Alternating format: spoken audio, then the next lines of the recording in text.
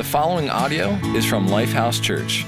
We hope you are blessed by this message and encourage you to connect with us on social media or lifehousechurch.org. So about 2 months ago, I had the privilege to give a message right here at Leitersburg campus. And in that message, I was able to share a little bit about my brother-in-law, whose name is RJ. And I shared the fact that RJ recently, it was a couple months prior to that, he enlisted to join into the Army. Then I talked about how he got equipped through the Army's training, and then as a result, he was ready to be deployed.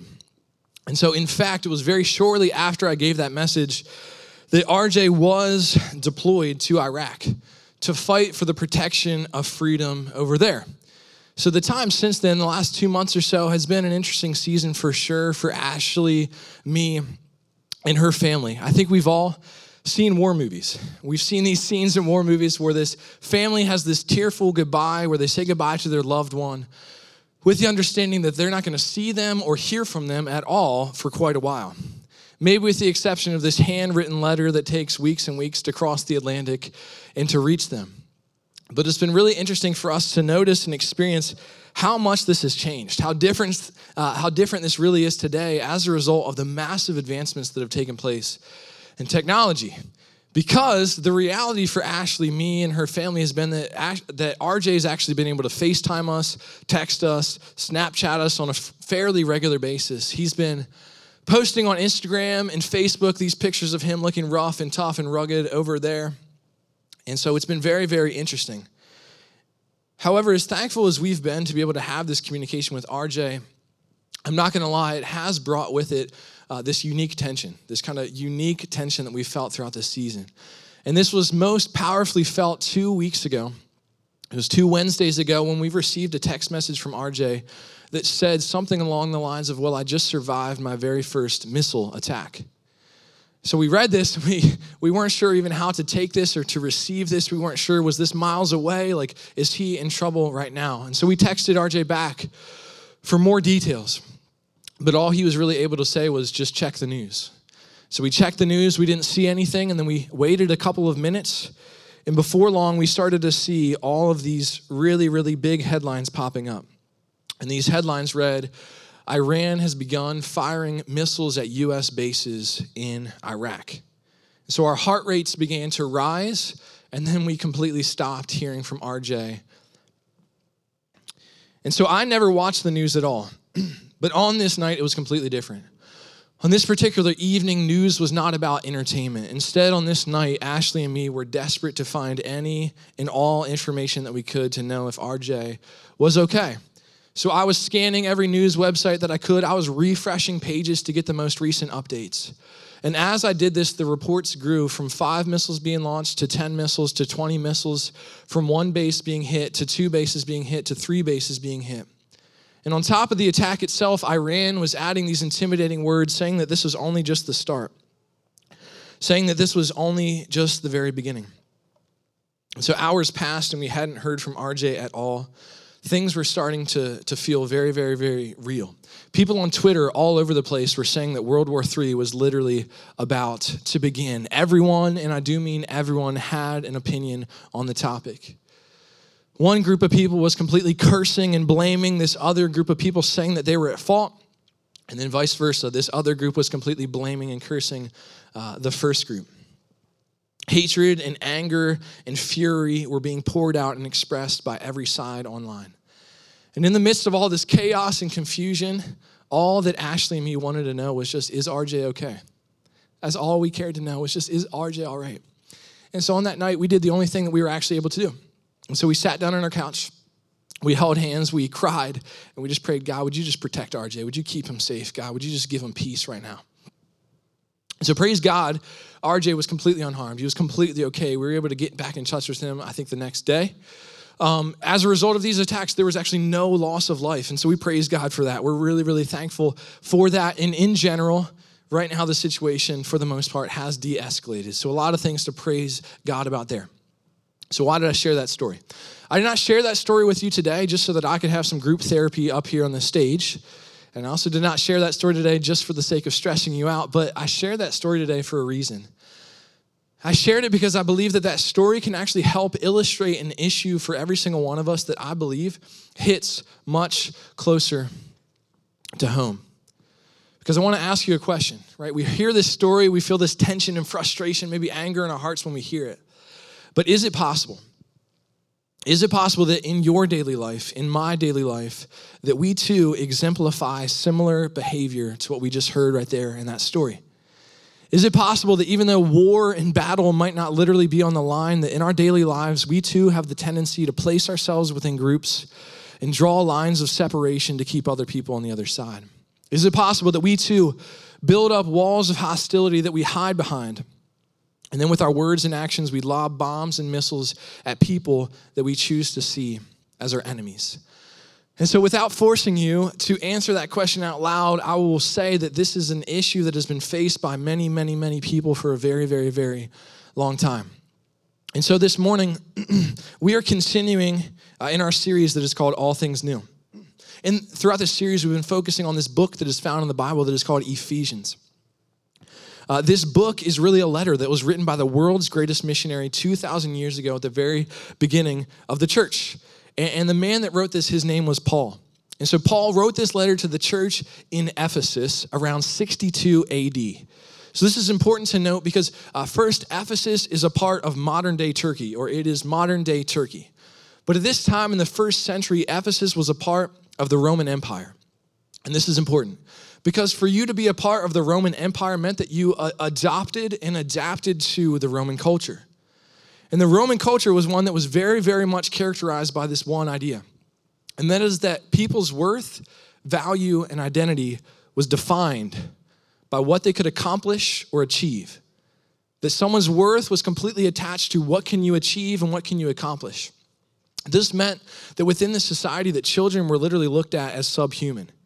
That boys and girls that were born were very often just discarded to the trash pile because they were seen as subhuman, because they weren't able to achieve or accomplish as much as an adult would. So it was because of this that Paul challenged the church in Ephesus to live differently. He wanted them to know, and he wants to speak, God wants to speak this to us this morning, to know that your identity is not something that we have to strive to achieve, but instead your identity is actually something that you are able to receive. And so it's in the second chapter of Paul's letter that he addresses this hostility that I've already been discussing this morning. So let's jump in here at verses 11 and 12 of Ephesians 2. Here's what Paul writes. Don't forget that you Gentiles used to be outsiders. You were called the uncircumcised heathens by the Jews, who were proud of their circumcision, even though it affected only their bodies and not their hearts. In those days, you were living apart from Christ. You were excluded from citizenship among the people of Israel, and you did not know the covenant promises God had made to them. You lived in this world without God and without hope. So for the next 10, maybe 15 minutes of my message, I want to talk about circumcision. I want to go in depth, just excruciating detail about what circumcision is and what it's all about. All right. Okay, you guys didn't fall for that. I'm not really going to do that. But listen, if there's any kids in here, if you have any questions about circumcision, please feel free to ask your parents on the car ride home after church today. They'd love to answer any questions that you have. But in all seriousness, the point that Paul is really highlighting here is that previously there has been this crystal clear separation and division and hostility between two different groups of people. So these groups are first the Jews. These are the people of Israel. These are people that have this special heritage, a connection to a covenant promise from God that they would be God's people, his chosen people forever. But then this is starkly contrasted with the Gentiles, which is basically everyone else other than the Jews. And so the Jews often looked down on the Gentiles because they were seen as outsiders who were excluded from this covenant promise. In this separation that Paul refers to, this would have been more than just figurative or metaphorical for his reading audience. This would have felt actually very tangible and very real to them when they read about these walls of hostility. And that is because they would have been very familiar with the Temple of Jerusalem. So I want to talk about the Temple of Jerusalem real quick. So the Temple of Jerusalem was located in Israel. It was this place that people traveled from all sorts of different countries to come and make sacrifices to God and to worship him. And so while it was this really special, holy, sacred place of worshiping God, it was also a place of really, really clear separation. It was a place of really, really clear division, marked by an enormous amount of walls, right? So this temple area was basically broken into sections. And the outermost, the furthest outside section was called the Court of the Gentiles. This was the only section that non-Jewish people could go to. This is the only place that the Gentiles could go to, and then it was blocked off by a wall. Inside of this was the outer court, where Jews were able to go. And then inside of this was the inner court, where less Jews were able to go. And then inside of this was the temple itself, where only the priests were able to access. And then inside of, even within the temple, there was still separation. There, in the innermost part of the temple, there was a really special room. It's called the Holy of Holies because it was the place where God's presence most fully and most powerfully resided. But even this room, even this place was still separated and blocked off. There was a curtain or a veil that hung here from the ceiling to the floor, separating this room, and only the high priest, only one man could access this room on one day of the year. So basically you get this picture that every single person wants to be able to go further in. Every single person wants to be able to get closer and closer to get fully connected with access to God. However, because of nationality or background or religious status, people are blocked out. People are left at a certain level of separation. And on the furthest outside is the Gentiles. And I think this morning that we can probably relate to this. I think there's been a time in all of our lives when we felt this way, where we felt like an outsider on the outside looking in at what it would really mean to belong to that group of friends, or looking in what would it really look like to be connected to community here. Even in our relationships with God, I think we can oftentimes feel like the outsiders on the outside, wishing and hoping that we could be fully connected to God. And so Paul, in his letter here to the church in Ephesus, he wanted to encourage them, and really God wants to encourage us today that it is possible. It is possible to bridge these dividing walls, to tear them down and create a way that we can be fully, completely connected. Paul wanted them to know, this is my big idea today. Paul wanted them to know that we can all be reconciled. So today I'm going to talk a lot about this word of reconciliation and what it means. Today I want you to know that it is fully possible for all of us to be fully reconciled. It is fully possible for all of us to be fully reconciled. But what is it that I mean by this? Why is it that this reconciliation is even necessary? If you've looked at the world around us, like it's not a stretch, like it's so easy to see that it appears to be built within human nature that we just love to build up walls to block others out, and others love to build up walls to block us out. But the question is, where did this come from? Where did this tendency or this nature come from? Well, I believe that the reason for this man-to-man separation is because it was preceded first by man to God separation. When God created humanity, when he made you and me, mankind, he made us to enjoy total and complete connection to him, for there to be no separation. However, we responded to God's offering of peace with acts of war and violence back against him. And this is what Paul and the other biblical authors call sin.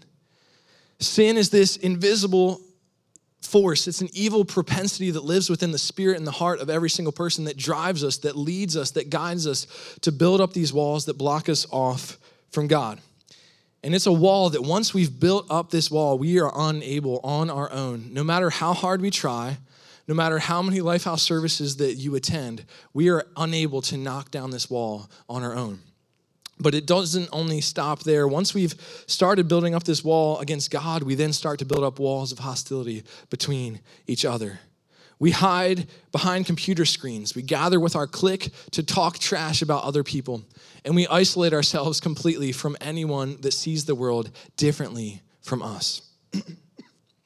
But let me encourage you. This is not how it is meant to be, and this is also not how it has to be this morning.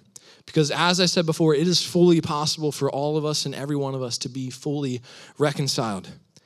But to experience this reconciliation, there are two steps that we have to take to experience it. So I want to share them with you. The first of these steps that we have to take is that we are reconciled to God through Christ. This is step one. Step one of this full reconciliation is first we must be reconciled to God through Christ. And so let me read here, picking up at verse 13. Paul writes, "But now you have been united with Christ Jesus. Once you were far away from God, but now you have been brought near to him through the blood of Christ. For Christ himself has brought peace to us. He united Jews and Gentiles into one people when, in his own body on the cross, he broke down the wall of hostility that separated us. He did this by ending the system of law with its commandments and regulations. He made peace between Jews and Gentiles by creating in himself one new people from the two groups." So the truth is this. Even if we can't necessarily see or feel the walls that we've built up to separate ourselves from God, God has always been able to see and feel those walls that we've built up. And the consequence for our offense is separation from God, not only while we live on this earth, but also forever from God after we die. However, God refused to leave us far from him, and he chose instead to pursue us. God loved you so much. He loved the world so much that he was willing to take on and receive the penalty for our offense. He was willing to absorb our guilt, our shame, and our judgment. And I want you to know that he accomplished this. He did this through Jesus Christ, his one and only Son. Jesus Christ, the perfect Son of God, came to this messed up earth, and he lived a completely perfect life that was totally separate from sin. And though he never sinned, he hung on a cross as the penalty for all of your and my sin was placed on Jesus. And as this sin was placed on Jesus, sin did what sin always does. And it created a temporary separation between Jesus Christ, the Son, and God the Father. You could say that our sin once again built up a temporary wall between Jesus and God the Father. However, once Jesus died, once he breathed his last breath on the cross, another form of separation took place that is a beautiful and wonderful form of separation. That once Jesus died and gave up his spirit, I mentioned that veil, that curtain that hung in the temple. When Jesus died, that veil was separated in half, demonstrating the fact that now we had full and complete access to the presence of God. It was torn in two from the top to the bottom. So that now anyone, you, me, anyone, has the ability for God to knock down the walls that we've built up between us and him, to receive complete and total forgiveness, so that God's Spirit, which raised Jesus back from death to life, comes to live within us and seals us forever, so that our destiny is to live with God forever. You could say this.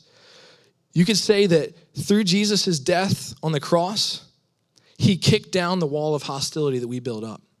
And then you could say that through his resurrection, he built a bridge so that we could be connected to God forever. However, this morning, this reconciliation, it doesn't just end right here. It keeps on going. And so I want to read the next section, starting in verse 16. Let's read here. "Together as one body, Christ reconciled both groups to God by means of his death on the cross. And our hostility towards each other was put to death. He brought this good news of peace to you, Gentiles who were far away from him, and peace to the Jews who were near. Now all of us can come to the Father through the same Holy Spirit because of what Christ has done for us. So now you Gentiles are no longer strangers and foreigners. You are citizens along with all of God's holy people. You are members of God's family. Together we are his house built on the foundation of the apostles and the prophets, and the cornerstone is Christ Jesus himself. We are carefully joined together in him, becoming a holy temple for the Lord. Through him, you Gentiles are also being made part of this dwelling where God lives by his Spirit." So here's the incredible thing. Once we've first been reconciled to God, we have access to something else. Once we've been reconciled to God, we are now enabled so that we are enabled with others through Christ. Right? So the first step is that we are reconciled to God, but then because of that, it opens the door so that we are reconciled with others through Christ as well. Because I believe this. I believe that the only way that people can fully experience unity is if we first experience unity with God. Throughout all of history, there's been attempts to create governments, to create laws, to grit our teeth and try really hard to get along and sing Kumbaya, but it has absolutely never worked. We've gone in the absolute other direction. We can never skip past the first step of first experiencing unity with God. But why is that the case? The reason that that is the case is because of this. More than any of us realize, our ideas have massive consequences.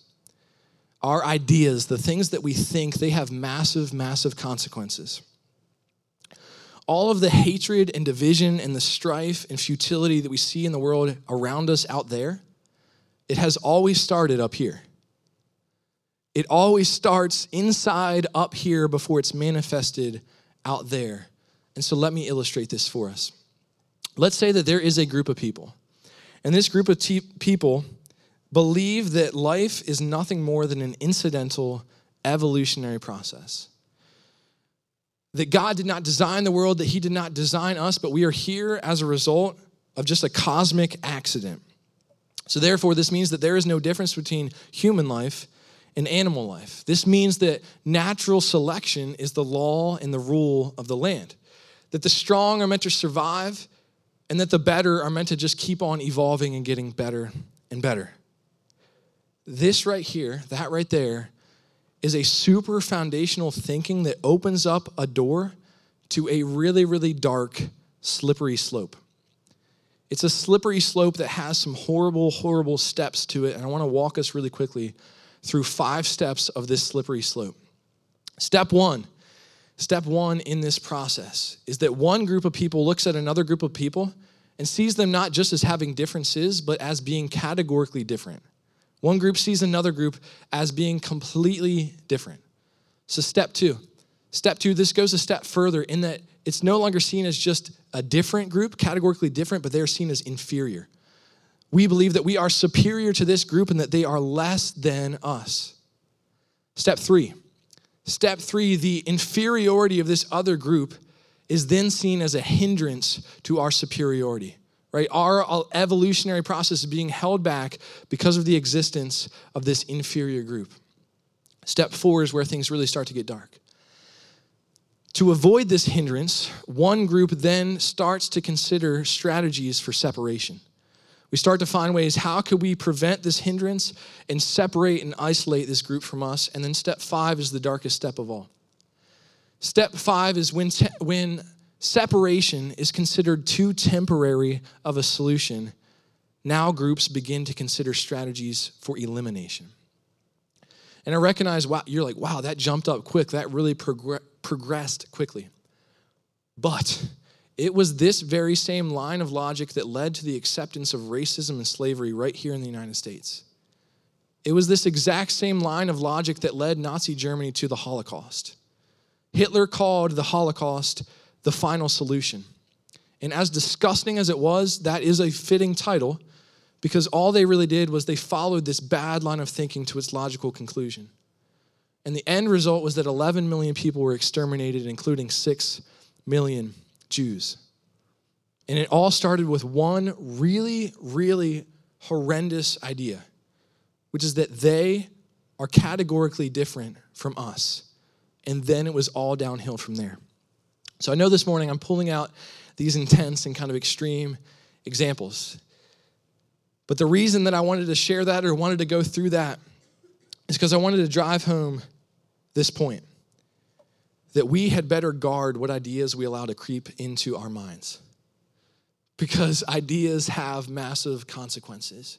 We had better be really, really cautious and careful that we do not begin to put people in categories. Are they homeless people? Is that their category? Is that their identity? Is that their description? Or are these citizens of our community that happen to be in a really difficult situation and they need help? Are they addicts and alcoholics? Or are these brothers and sisters, sons and daughters that once again, they're in the battle for their life right now? We have to be so careful that we don't put people in categories. What about that street in your neighborhood that you go out of your way to avoid? What about that neighborhood in our city that we go out of our way to drive around? If we're not careful, history has a brutal history of repeating itself. So the problem is that our preferences have a tendency to become prejudices. They move on from just being preferences, and then we start to say that we are better than other people, and maybe we'll add to that of saying that God is on our side, that God agrees with us, that he sees things the way that we see things. That God cannot possibly love that person because they talk different, act different, look different, or God forbid they vote different from us. Even within Christianity, we have this tendency to want to put up walls and declare ourselves the guards of the gate of who gets to put in, or to come in.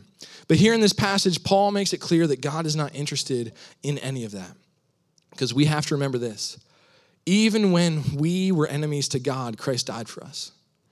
God didn't wait for us to clean up our act, so why would we expect others to do that?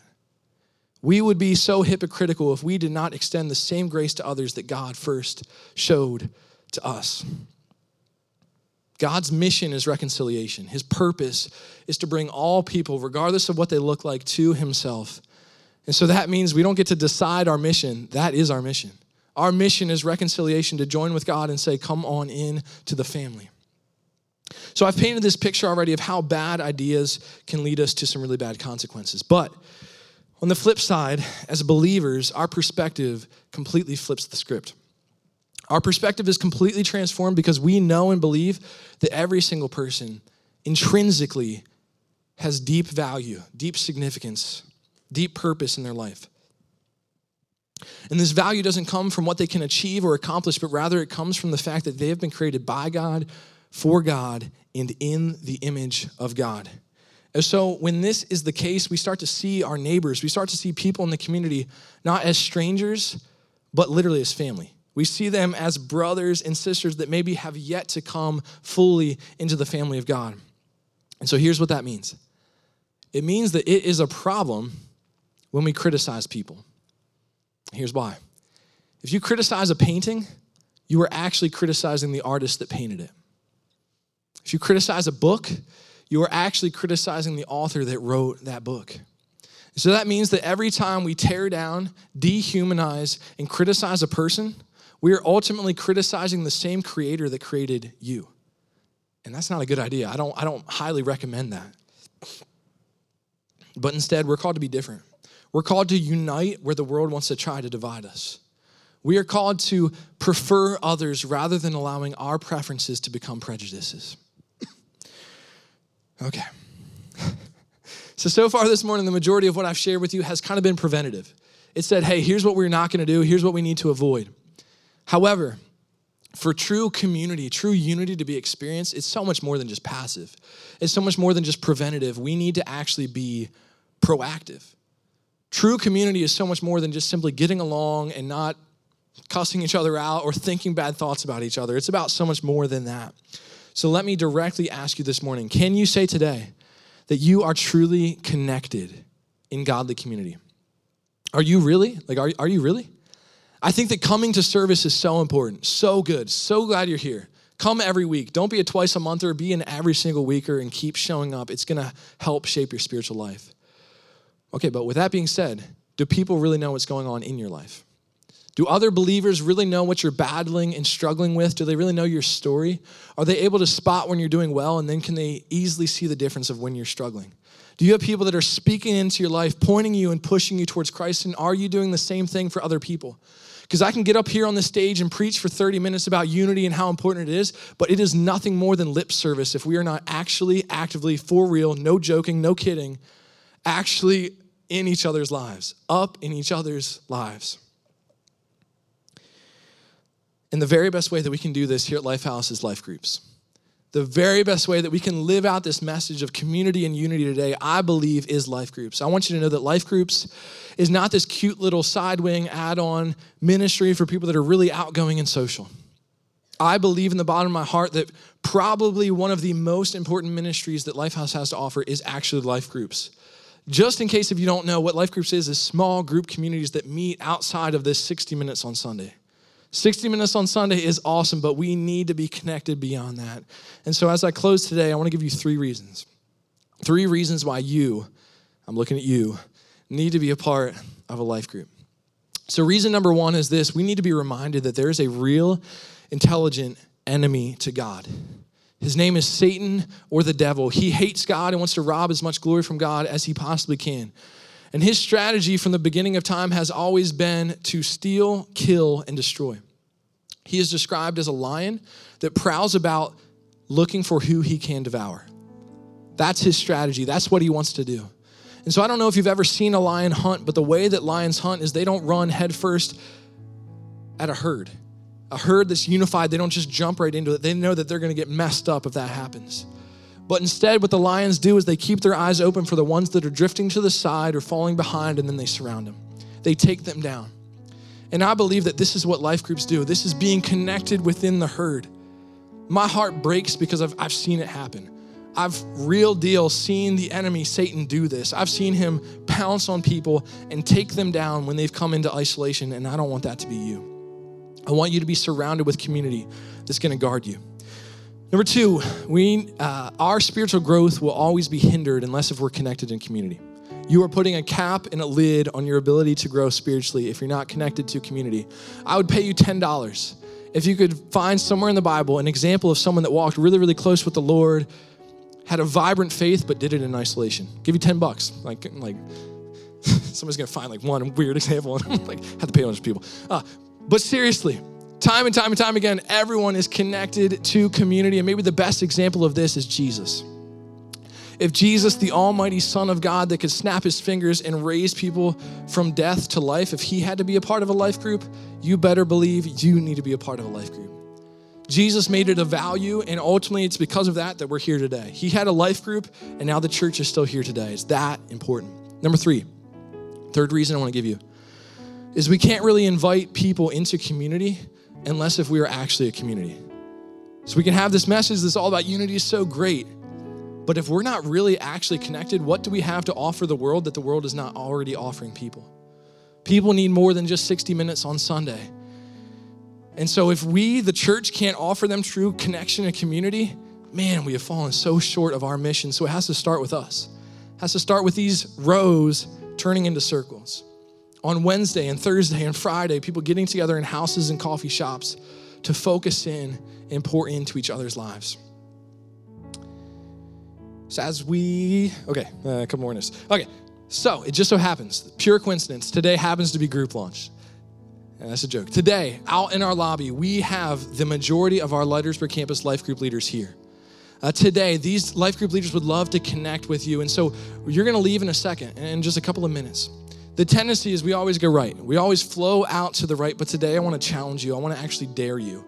Would you turn to the left? Because we've got group launch. We've got balloons and lollipops and life group leaders over here to the left. Would you take a step of faith today? Would you make it kind of a symbolic step to say, God, this year, 2020, I'm not just going to go with the flow, but God, I want to be different. I want this year to be different. I want to get connected into community. Check out the life groups we have. Get connected to one of them. In a moment, Pastor Dave is going to come up here, and he's going to lead us through something that's called communion, which I think is one of the most beautiful, powerful pictures for what we've talked about today. But before we do, I think it's really important that we take a moment and then we pause, that I create space for you to have a conversation with God. Two groups of people I want to talk to. First, I said that for every single one of us, our sin has built up a wall that we can never knock down no matter how hard we try. And so for some of us in this room this morning, maybe you have never had a moment where you have asked God through Jesus' death on the cross to knock down that wall so that you can be connected to him. Today, I want to invite you, why would you wait? Ask God to forgive you of your sins so that you can be in that unity with God today. Second group of people is those of us that have made that decision and that declaration in our life, but now we are allowing walls of hostility between us and our neighbors to still exist. Would you take a moment and ask God to shine a spotlight on the relationships where God needs to tear down a wall so that you can be in connection with those people? Would you take a moment, bow your heads, have a conversation with God? Thank you for listening to audio from Lifehouse Church. We believe that through Christ, life change happens here. So we invite you to connect with us further by visiting lifehousechurch.org.